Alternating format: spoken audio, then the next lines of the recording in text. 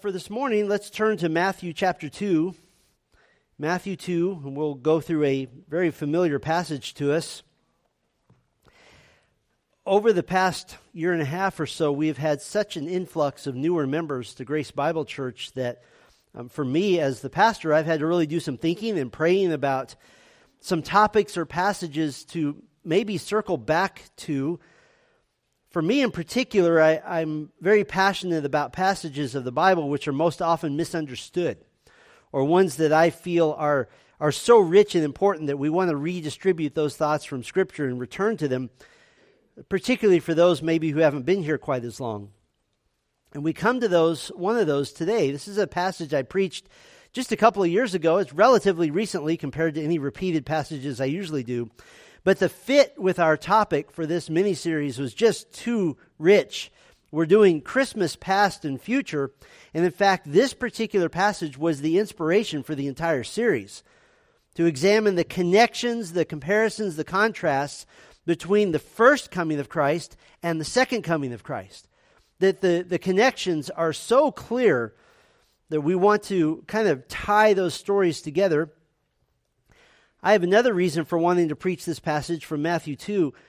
For me personally, this has been one of the most profound experiences of studying the Scripture I've ever experienced. It's left me in awe of the God that we have who keeps His promises even over thousands of years, and that all the promises of God that are still unfulfilled, each and every one of them will be brought to fruition in spectacular fashion.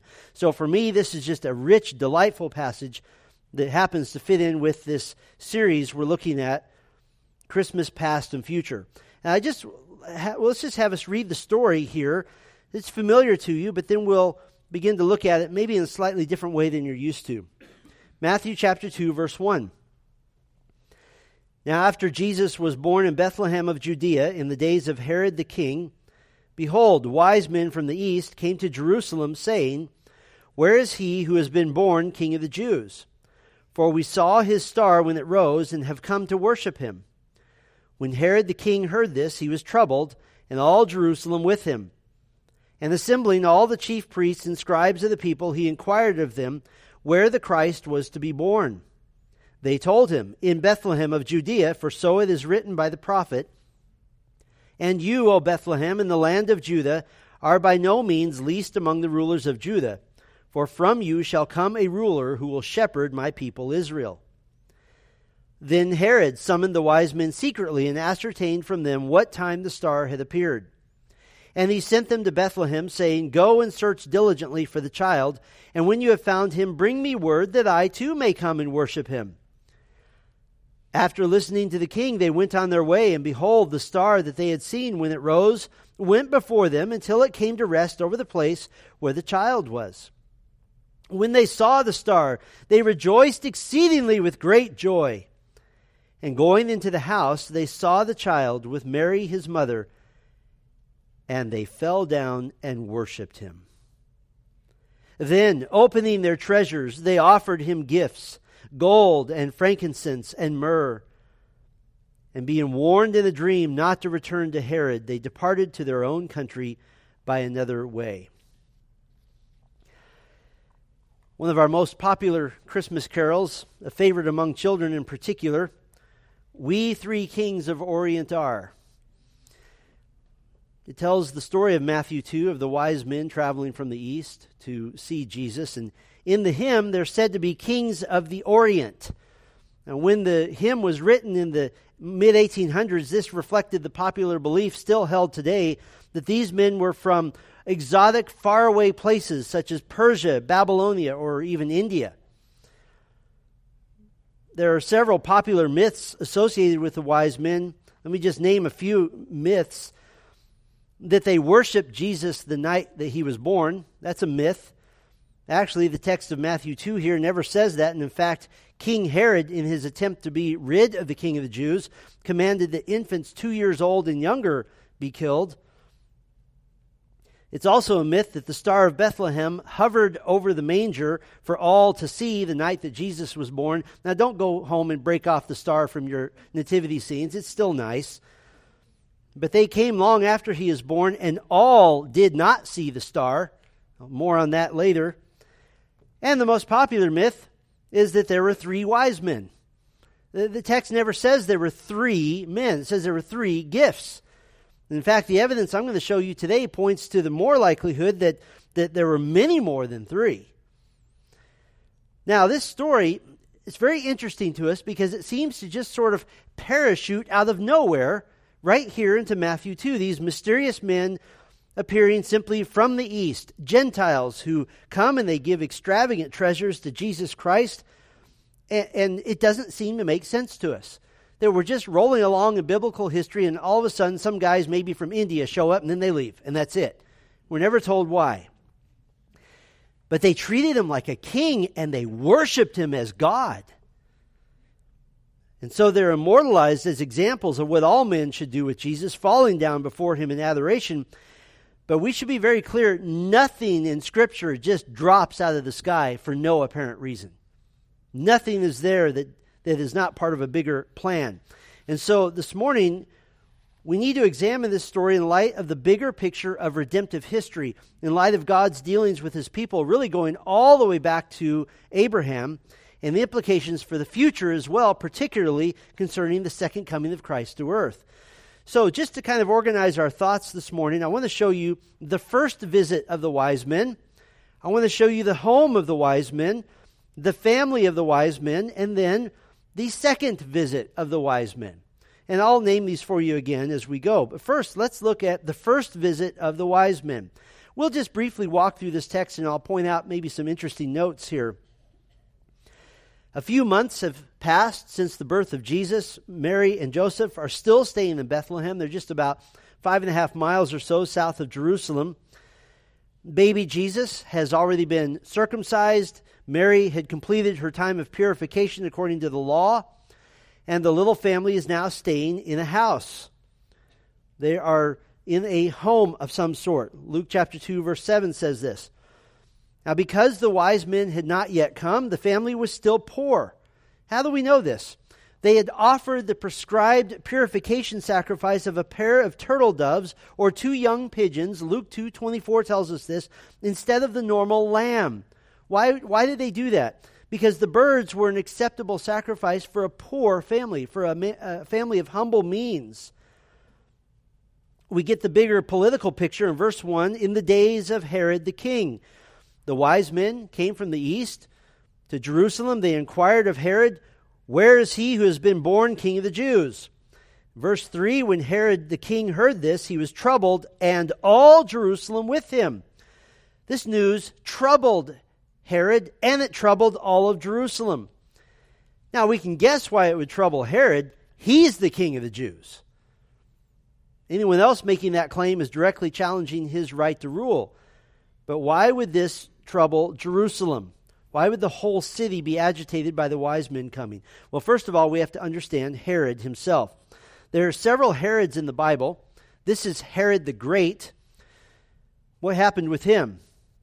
Julius Caesar had appointed his father to be governor of Judea during the Roman occupation, and his father managed to have his son Herod appointed as governor of Galilee to the north. Now, during this time, there were groups of Jewish rebels, and they were fighting for independence from Rome. They were making trouble. They were making raids in Herod's jurisdiction, and Herod was crushing them mercilessly. He was a wicked, cruel man. Well, then the Parthians invaded Palestine, invaded Israel, and Herod, in fact, he had to run for his life. He had to run to Egypt. But he went to Rome, and he made a deal with Octavian, who would later be known as Augustus Caesar. With Octavian and Mark Antony, he basically said, make me the king of all the Jews, and I'll crush the Parthians.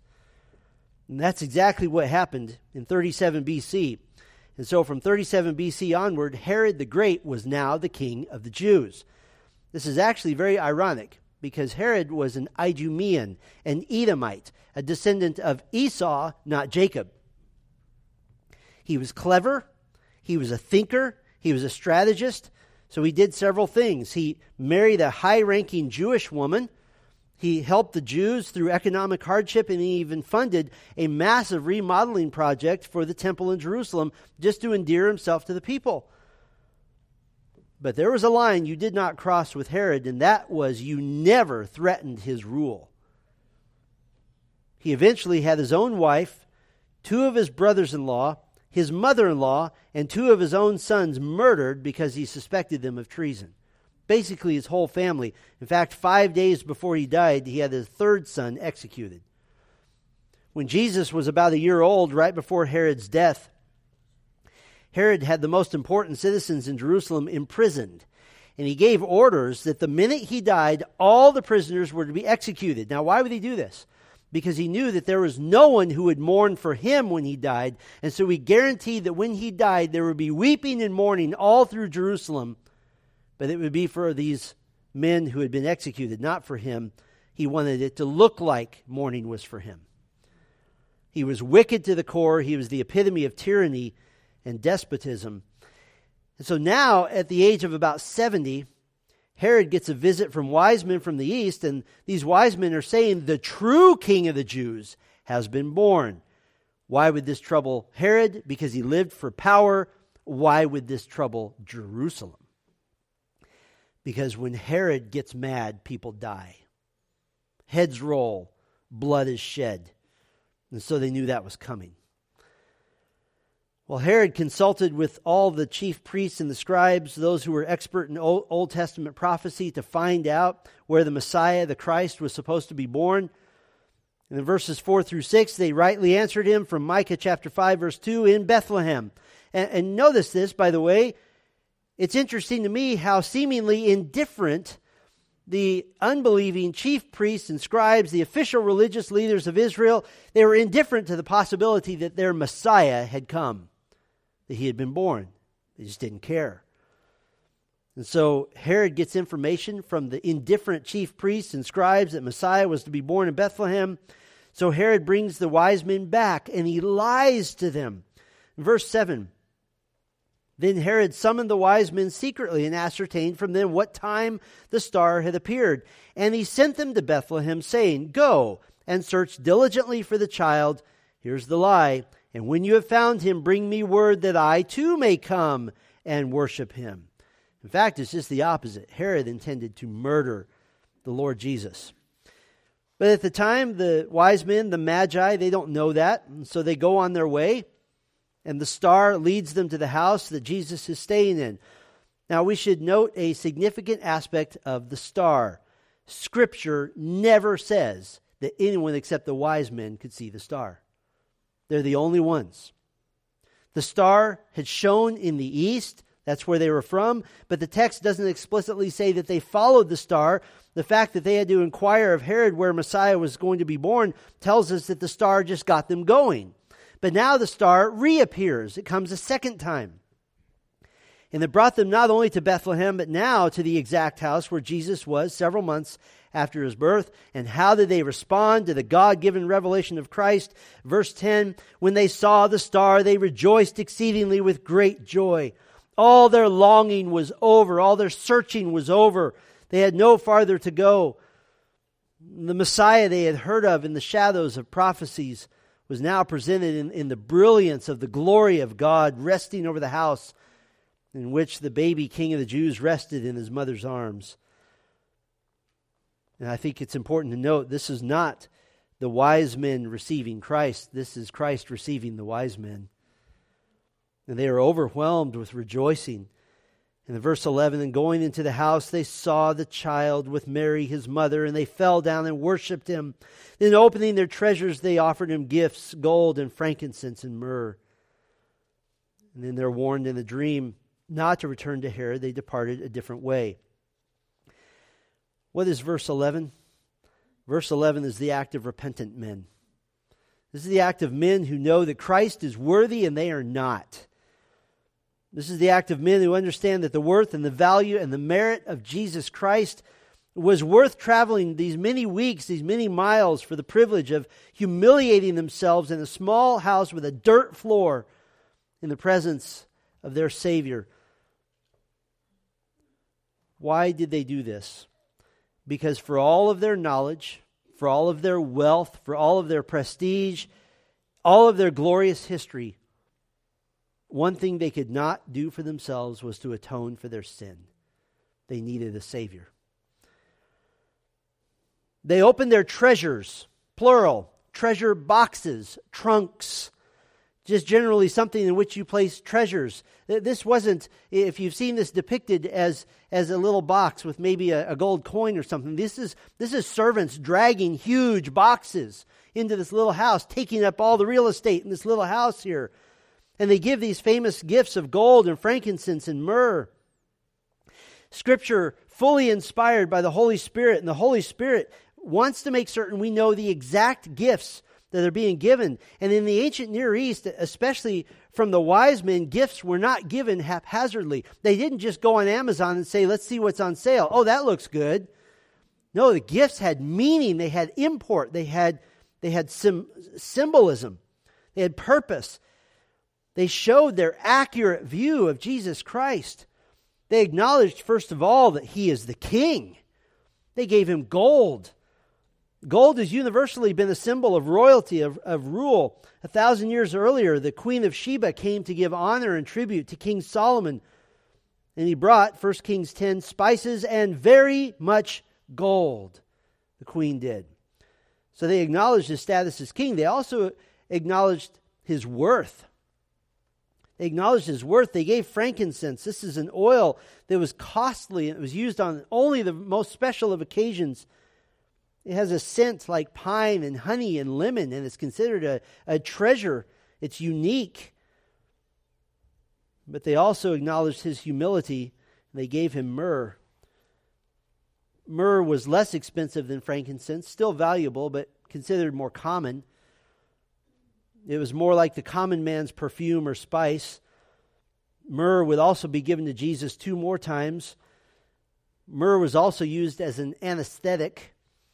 Mark 15 records that myrrh mixed with wine was offered to Jesus right before his crucifixion, but he refused it so that he would fully experience the agony of taking the wrath of God upon himself without any numbing, without any relief. And then myrrh was given to Jesus one last time. His body was wrapped in burial cloths, saturated in myrrh and other spices. Each time myrrh was given to Jesus, it's associated with his pain. It's associated with his death. It's associated with his humility. Now, we don't know if the wise men were fully aware of the fact that Jesus would grow up to die and be the sacrifice for their sins, but they did at some level understand and acknowledge his humility. I mean, after all, they're worshiping God who is a baby, who is a child. Now, before we leave this part of our message, I would like to mention the star. The star of Christ has not only been the major discussion by theologians, but also by astronomers.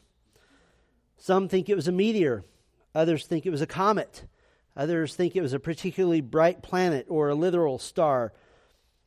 Some think it was a lining up of planets like Jupiter and Saturn. Some think it was a nova, which is an explosion on a star. Others think it was a supernova, an explosion of a star. But none of those explanations fit with verse 9. After listening to the king, they went on their way, and behold, the star that they had seen when it rose went before them until it came to rest over the place where the child was. What does that mean? It means that the star came twice. 2 supernovas? Who knows? We could make a pretty strong case that the star was actually a group of angels leading the wise men. There's reasonable evidence for this. And if I search back in my own notes, I may have actually preached that in the past. But the best evidence of all is not found from science. We don't use science to figure out the Bible. That's ridiculous. The best evidence of all is from the Scriptures itself. And that is that the star is simply the glory of God manifested as light. The same manifestation of God's glory which appeared to Israel as a pillar of fire by night when he led them through the wilderness to Canaan 1,500 years earlier. This is very powerful because the glory of God resting over Bethlehem has massive significance. 600 years earlier, just before the fall of Jerusalem to the Babylonians because of the centuries of disobedience by the Jews, the prophet Ezekiel prophesied that something terrible, something unspeakable was going to happen in Jerusalem. more terrible than invasion, more terrible than death, more terrible than destruction, God would leave them. Ezekiel 10 records the glory of God rising from the temple in Jerusalem in what appeared to Ezekiel as a massive heavenly chariot and departing through the eastern gate. 600 years earlier, the glory of God left Israel. But now the glory of God has returned to Israel in the person of the Son of God, Jesus Christ. So that's the first visit of the wise men.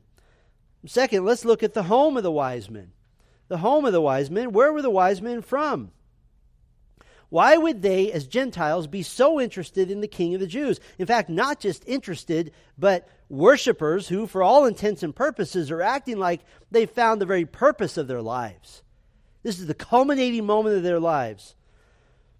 The predominant view of where the wise men were from has a lot of support, both in history and also in the reasonable possibility that they were from a tradition influenced greatly by the prophet Daniel, 6 centuries back in Babylon, which would have been taken over by Persia in Daniel's time. So that view has a lot of merit to it. I've preached that view. I think it's probably the strongest view that we could, at least in terms of speculation, have. Because they seem very Oriental, as the hymn says. They seem Persian. They seem very different from what the Bible would say is the person that most likely in the Bible as the ancient Near Eastern. These are more exotic type of men. They're different. And so the predominant view is that these wise men were pagan priests or astrologers from Persia or Chaldean astrologers from Mesopotamia, what used to be Babylon, what the hymn writer calls the Orient.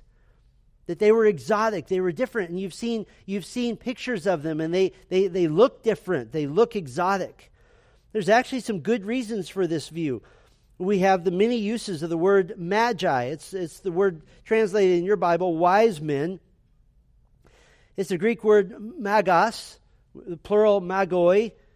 This is a term strongly associated with the pagan priest class of the Persians, astrologers, fortune tellers, kind of those who practice the dark magic arts. Ancient historians such as Pliny and Tacitus associated magi with sorcery. In fact, we get our word magic from magi. There's another good reason for this view, the highlight of astronomy in this account. We see a star. The magi are traditionally associated strongly with the study of the stars, of the sky. And so seeing the star of Bethlehem, right up their alley, it seems like. And then you have the strong testimony of the early church fathers. Clement of Alexandria, John Chrysostom, Cyril of Jerusalem believed that the Magi came from Persia. Jerome and Augustine believed them to be astrologers from Babylon. And so based on this predominant view, many traditions developed. Almost all of them now portray these men as 3 kings from various parts of the world. The most famous tradition comes from Armenia, that we have Balthazar, the king of Arabia, Gaspar, the king of India, and Melchior, the king of Persia.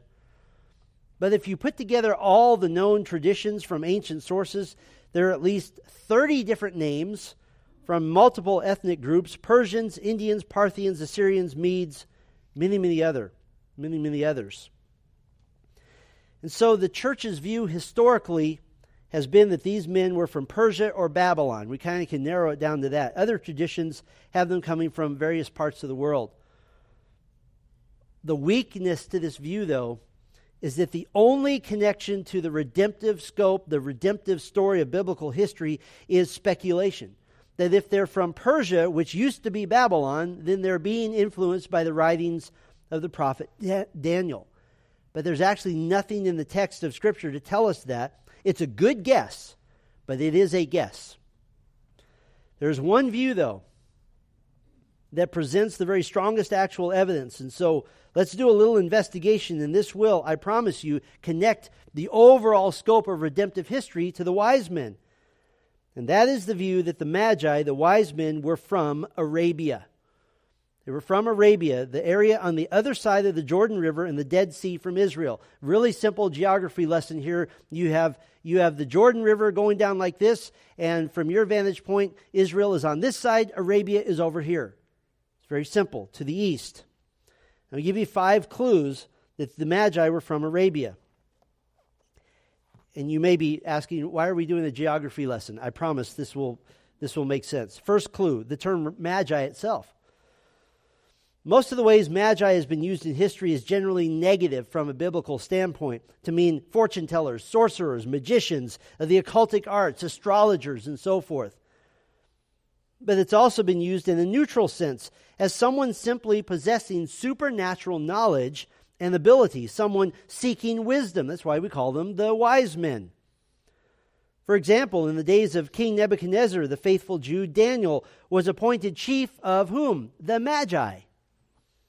Now, obviously, the term used here in Matthew, it can't be speaking of astrologers, can't be speaking of fortune tellers, can't be speaking of magicians or wizards.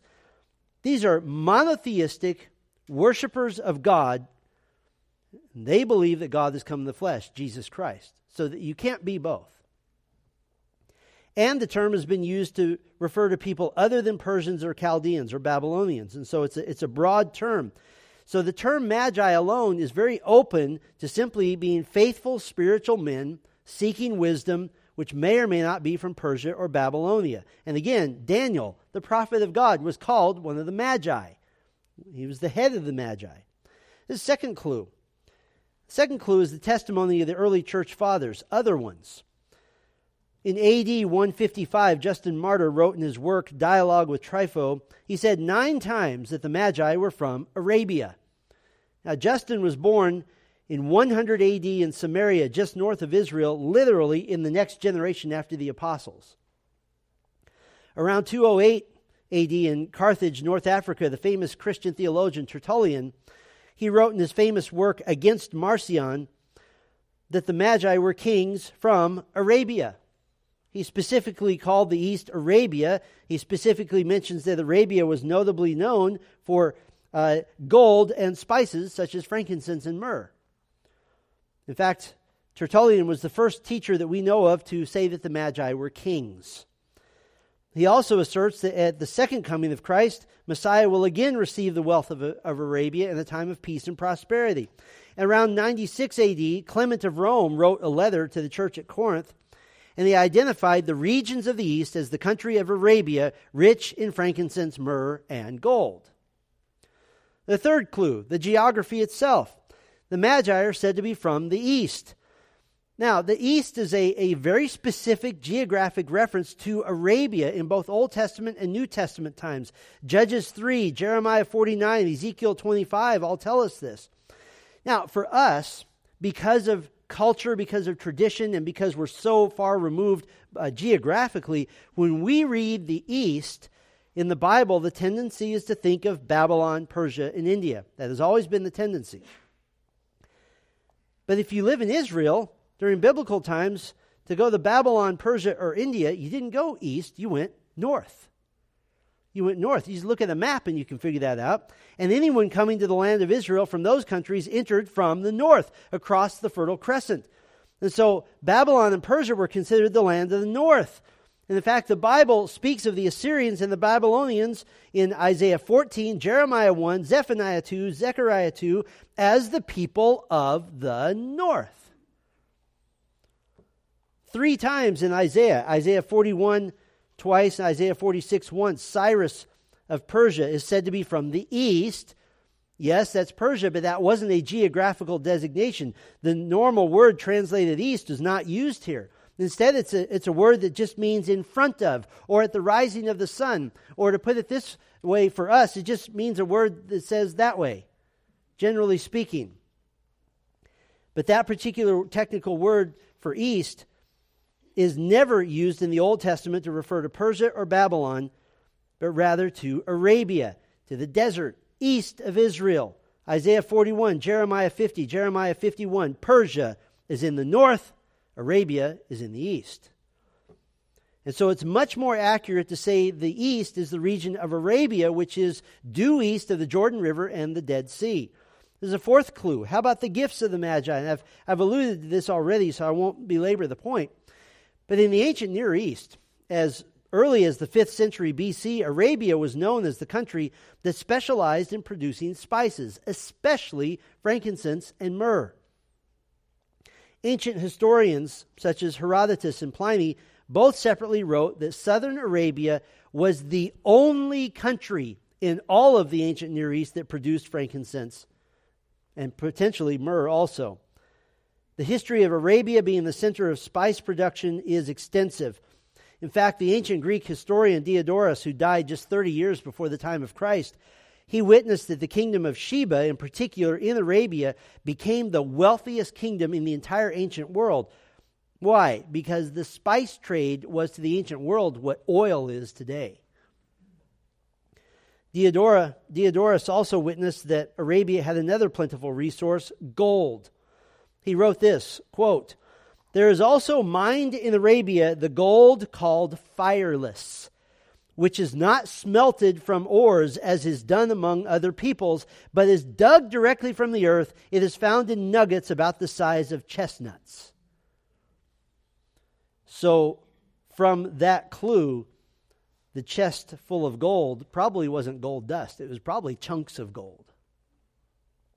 And the fifth clue, God's protective plan of his protection of his redemptive plan. God's protection of his redemptive plan. Specifically, God uses Egypt and Arabia. Joseph, when he was threatened by his brothers back in the Old Testament, is sold by Arabian spice traders for survival. He's protected in Egypt in preparation for his providential rise to power. Moses' life was threatened twice. As an infant, he was rescued by a princess of Egypt, and as an adult, he was rescued by fleeing to Midian or Arabia. And kings or wise men from Arabia came and gave to Jesus the wealth of their land. Even a small amount of gold and frankincense and myrrh would have been enough to live on for a very, very long time. What happened when the wise men left? Verse 13, "Now when they had departed, behold, an angel of the Lord appeared to Joseph in a dream and said, 'Rise, take the child and his mother and flee to Egypt, and remain there until I tell you, for Herod is about to search for the child to destroy him.' And he rose and took the child and his mother by night and departed to Egypt and remained there until the death of Herod." What was happening? God was protecting and providing for Jesus and his family, protecting his redemptive plan. Now, you still might be asking, who cares where they were from? What's the point? Let's look at the third part of this. We'll call this the family of the wise men. The family of the wise men. Who are the wise men? Who were they? Now that we know they're from Arabia, the next question obviously would be, was there a group of people living in Arabia who had a vested interest in seeing the Messiah of Israel come and who would give incredible, vast wealth and would also worship him? And if so, why are they included in Scripture? And remember, God never just drops random stories into the text which have no connection, no bearing on his plan of redemption. That doesn't happen. There's no verse in Scripture that says, in parentheses, by the way, some guy from Santa Fe, New Mexico worships Jesus also. That makes no sense.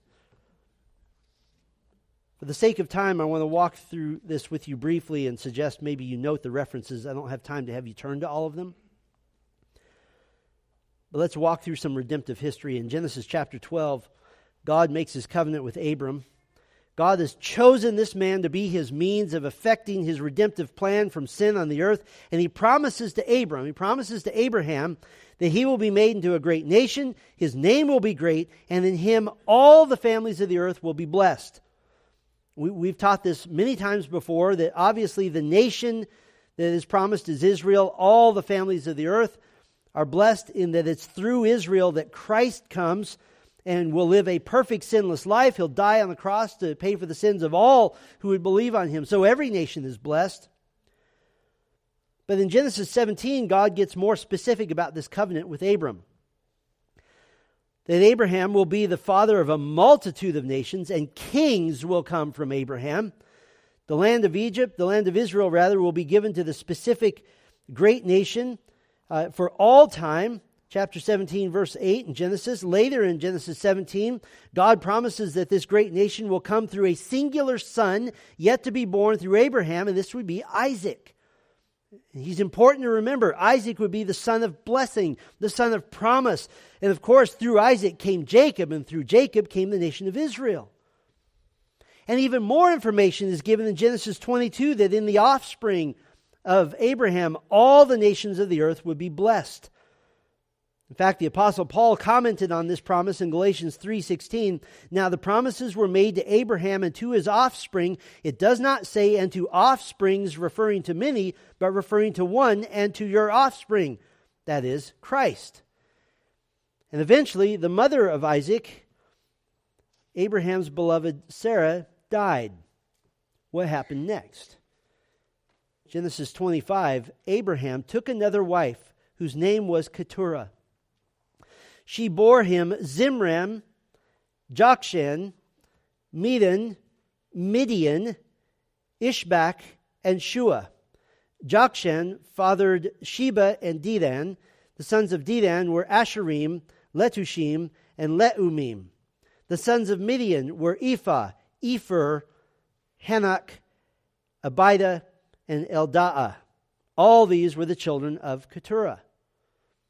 Now you may recall that before Isaac was born, the child of promise, Abraham had taken matters into his own hands to try to speed God's plan along, and he had a son through his wife's servant, and the son's name was Ishmael. What happened to Ishmael?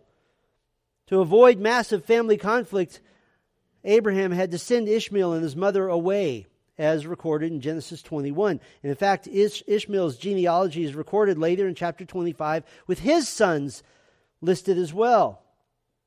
But back to the sons of Keturah, Abraham's second wife. These were not sons of promise. These were not the one Isaac through whom the one chosen nation would come. But these were Abraham's boys, and he loved them. Zimran, Jokshan, Medan, Midian, Ishbak, Shua. And they had sons, including Sheba and Dedan and others. What did Abraham have to do to keep Isaac the sole heir of God's promises to Abraham, to keep potential war from happening in generations to come? Genesis 25, beginning in verse 5, Abraham gave all he had to Isaac, but to the sons of his concubines, Abraham gave gifts. And while he was still living, he sent them away from his son Isaac eastward to the east country. Sons of his concubines, this most likely refers to Hagar, the mother of Ishmael, and Keturah, who probably had been a servant of Sarah as well. Why did he send them away? They could not be a threat to Isaac, the promised son, the legal firstborn of Abraham's household. And so to keep family peace, the family had to be separated because entire nations were forming at this point. And so what we really have here is a sad family situation. God promised Abraham a son through whom would come the promised nation of Israel, through whom the world would come to know God through Christ. But Abraham and Sarah couldn't be patient, so they had Ishmael through Hagar. Abraham even asked God to make Ishmael the promised son. God said no. And then after his beloved Sarah died, Abraham married again, having 6 more sons through Keturah. And because Isaac was the promised child, Abraham had to send away Ishmael and the sons of Keturah, never to see them again. You cannot take the emotion out of this and just glibly pass by that Abraham sent 7 of his boys away. He sent them away with gifts, meaning enough to provide for them for the rest of their lives, to make them wealthy and to give them a start in life. And then he would never see them again. I think it's reasonable to assume that there would be weeping in Abraham's tent for many months. And where were the sons of Keturah sent? Where did they settle? They went to Arabia. Remember, God promised not only would a great and chosen nation come from him, but all the nations of the world would be blessed. It was always God's plan to offer salvation from sin to the Gentiles, to those not descended specifically from Abraham and Isaac and Jacob. And so what happened to the sent away sons of Abraham? What happened to the sons of Keturah?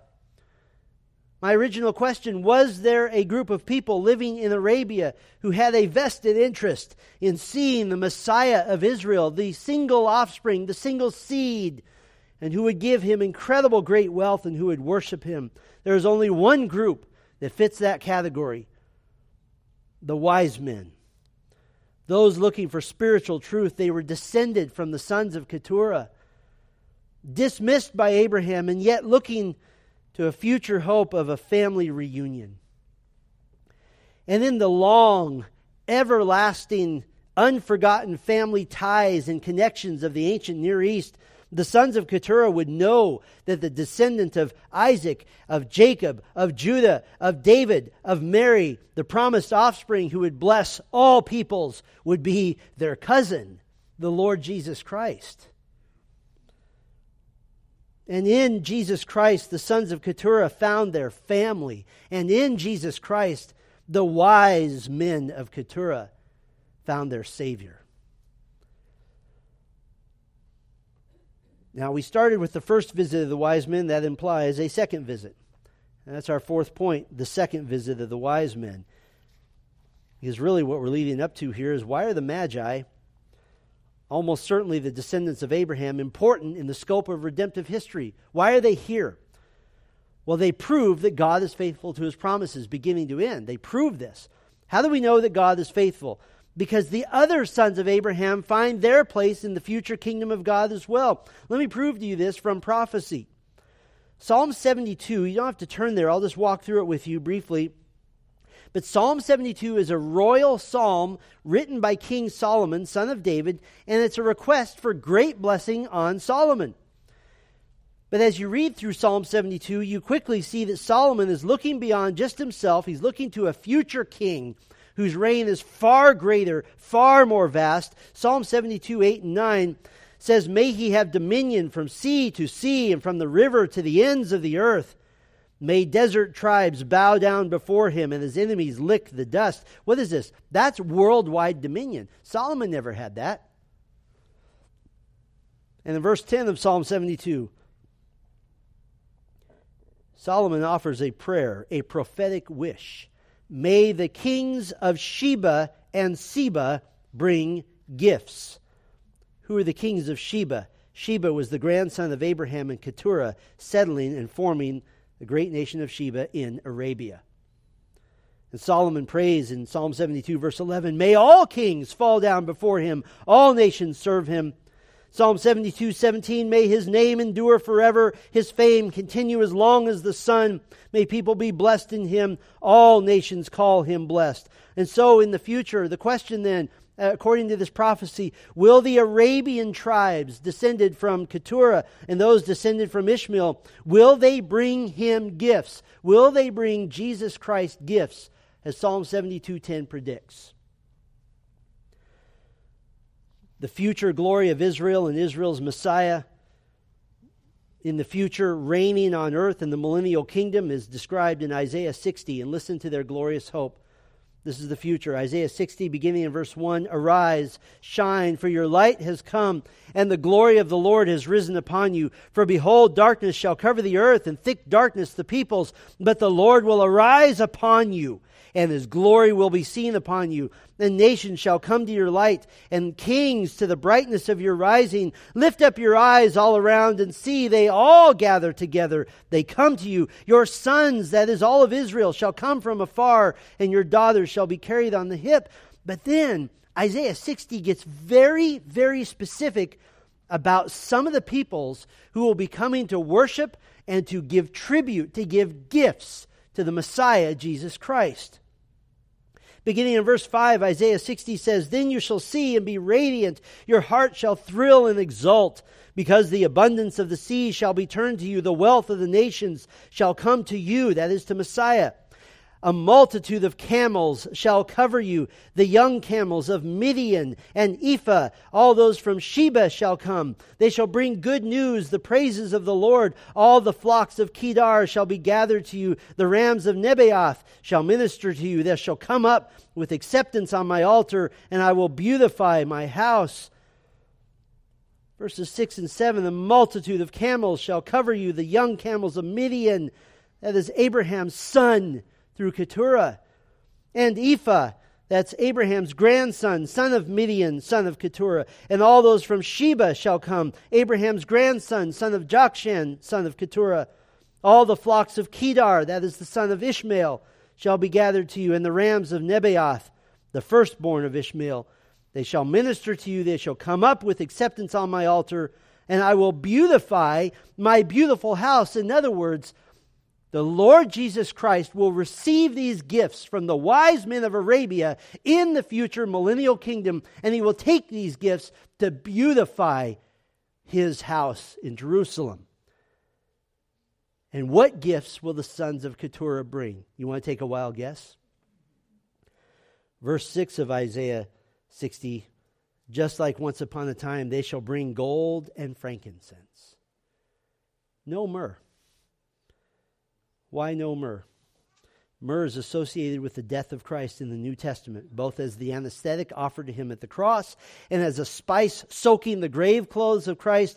But now he ever lives. No myrrh.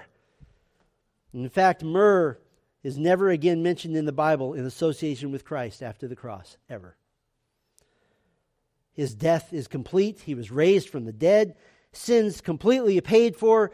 He was the once-for-all sacrifice which satisfied the righteous anger of God against your sin. And so we see that God is a redeeming God who always keeps his promises, who will always save the elect, a God whom you can trust. And through the wise men, men who were wise because they worshiped the true and living God in the person of Jesus Christ, we see the principle illustrated which Paul gave us in Galatians 3:29. If you are Christ, then you are Abraham's offspring, heirs according to the promise. The sons of Keturah came home briefly when they worshipped the Lord Jesus as a baby. They will come home again when they march into Jerusalem with their gifts once again, reunited with their father Abraham and with their Savior and cousin, Jesus Christ. And if you've trusted Christ as your Savior, according to Galatians 3:29, you're part of that family as well. You are part of that family. Let's pray, and then we will go to the Lord's table together. Our Father, we thank you for this time that we have had. We thank you, Lord, for the wonder and the might and the majesty of your word. Lord, it is an awe-inspiring thing to see that your plan of redemption does not leave a single detail out. And all those that you have promised to save, you will save. And the means of that salvation is the cross of Jesus Christ, the chosen one, the truest offspring of Abraham. And we look now to remember the cross, and we thank you from the bottom of our hearts for the salvation and the redemption that is offered through Christ. And it's in his name we pray. Amen.